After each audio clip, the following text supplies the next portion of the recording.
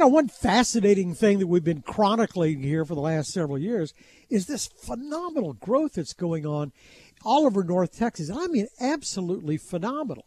Maybe the Dallas area to the north and to some degree to the south.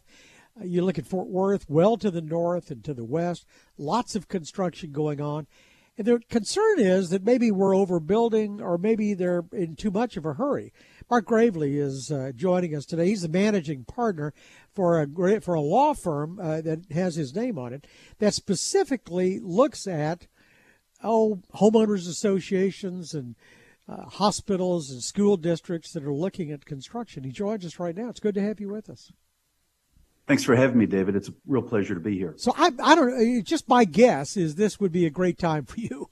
There's a lot going on, and I would think that and especially corners being cut maybe because of the supply chain. Are you seeing an uptick in business?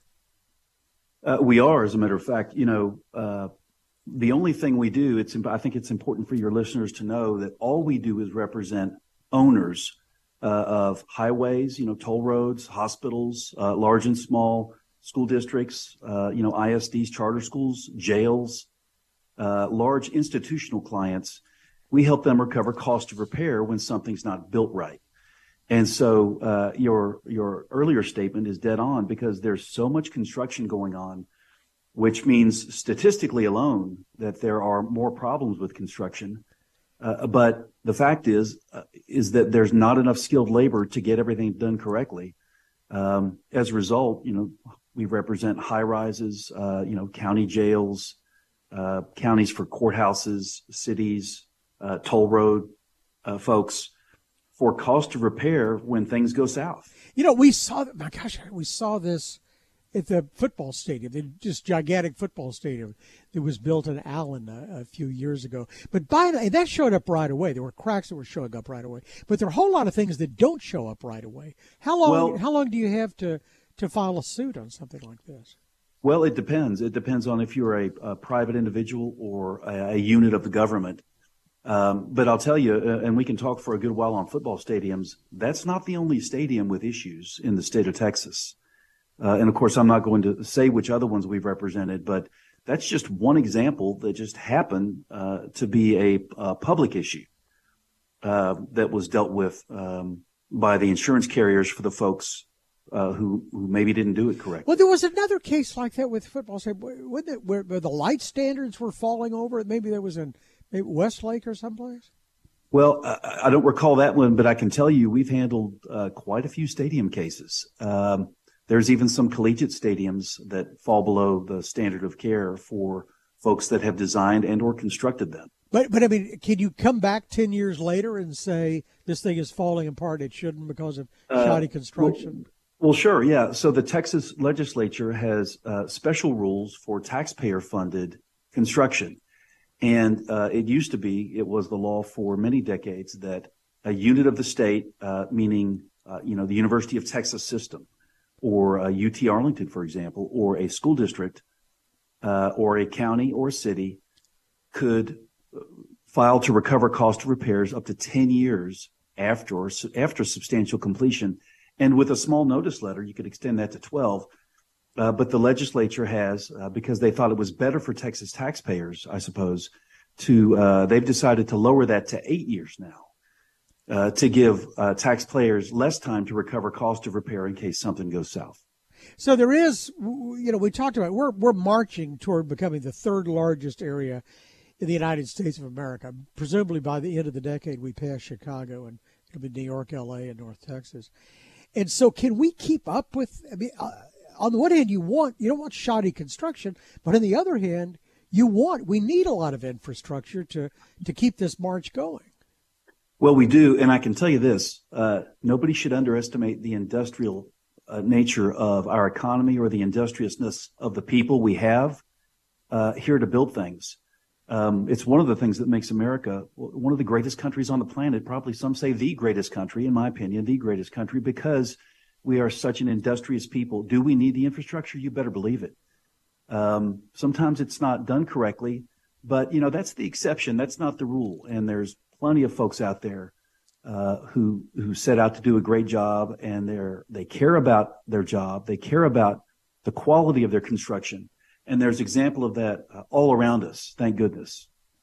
You know, this business moves like glaciers move, and that's my premise. So I live in North Dallas, and there was this tornado that came through here. Gosh, it's been 3 years. We still have construction that needs to be done. Why does something like this take so long to get David, the money to rebuild what was there? Hold on a minute now. Okay, hold on, because I'm going to take issue with what you're talking about, because you've just branched into a different reason for delay, and that is insurance company payments to policyholders. And that's a whole different ballgame than why is construction taking so long. You know, the other half of what we do is when there's property damage from things like tornadoes, we are retained by property owners in Texas to file suit to recover benefits due. And let me tell you what, you just have to know that the insurance industry, many of the carriers involved, most of whom are foreign carriers, you need to know, not Texas or U.S. carriers, they have a calculated methodology of dragging things out, because the longer they get to hold on to their money, the more interest they make. They're for-profit organizations, and if everybody should understand that delays in insurance payments are such a concern to the state legislature that there are penalties for late payments, and they used to be 18%. Now they're around 11%. So when you drive around and you think, wow, things still haven't been built because of the tornado, some of that, not all, but some of it is due to insurance companies not paying on time. But the best attorney in the world can't light a fire under some Japanese insurance company, can you? Well, you can't. And remember, since we're talking about insurance, you know, insurance companies are not afraid of being sued. They're not worried about that. As a matter of fact, there are over 500 law firms in Texas that work exclusively for insurance companies to help them keep their money and to keep it longer, for a longer period of time. And there are many fewer companies, or law firms, I should say, who have the expertise to actually hold an insurance carrier to account. And so insurance companies plan for lawsuits. They're not worried about lawsuits. They know it's a cost of doing business, and they are professional litigants. So the only way to hold them to account, as we have to for this wonderful Texas economy, is to get our state legislature, and I'm going to get on a soapbox here for a minute, to re-up the penalties to 18%. You know, for some reason, a couple of years ago, the legislature here in Texas thought it would be better if insurance companies had to pay less of a penalty for late payments. It sounds like battling lobbyists to me, but well, battling lobbyists. But look, we are Texans. We live in Texas. Although I wasn't born in Texas, I got here, you know, as the bumper sticker says, as soon as I could, and you know, we're Texans, man, and the penalties used to be 18%. They should be now, but for some reason, somebody convinced our Texas state legislators that the Texas economy is better off letting insurance companies off the hook. Well, we will see if they get the message. Let me drop back to one earlier point. We were talking about municipalities, or whether it's football stadiums or highways or that sort of thing. One thing they use is this RFP system, putting out a request for proposal. And then in some cases, they are bound to take the lowest bidder there is. And sometimes the lowest bidder there is low for a really good reason. They don't have any experience doing what they're doing.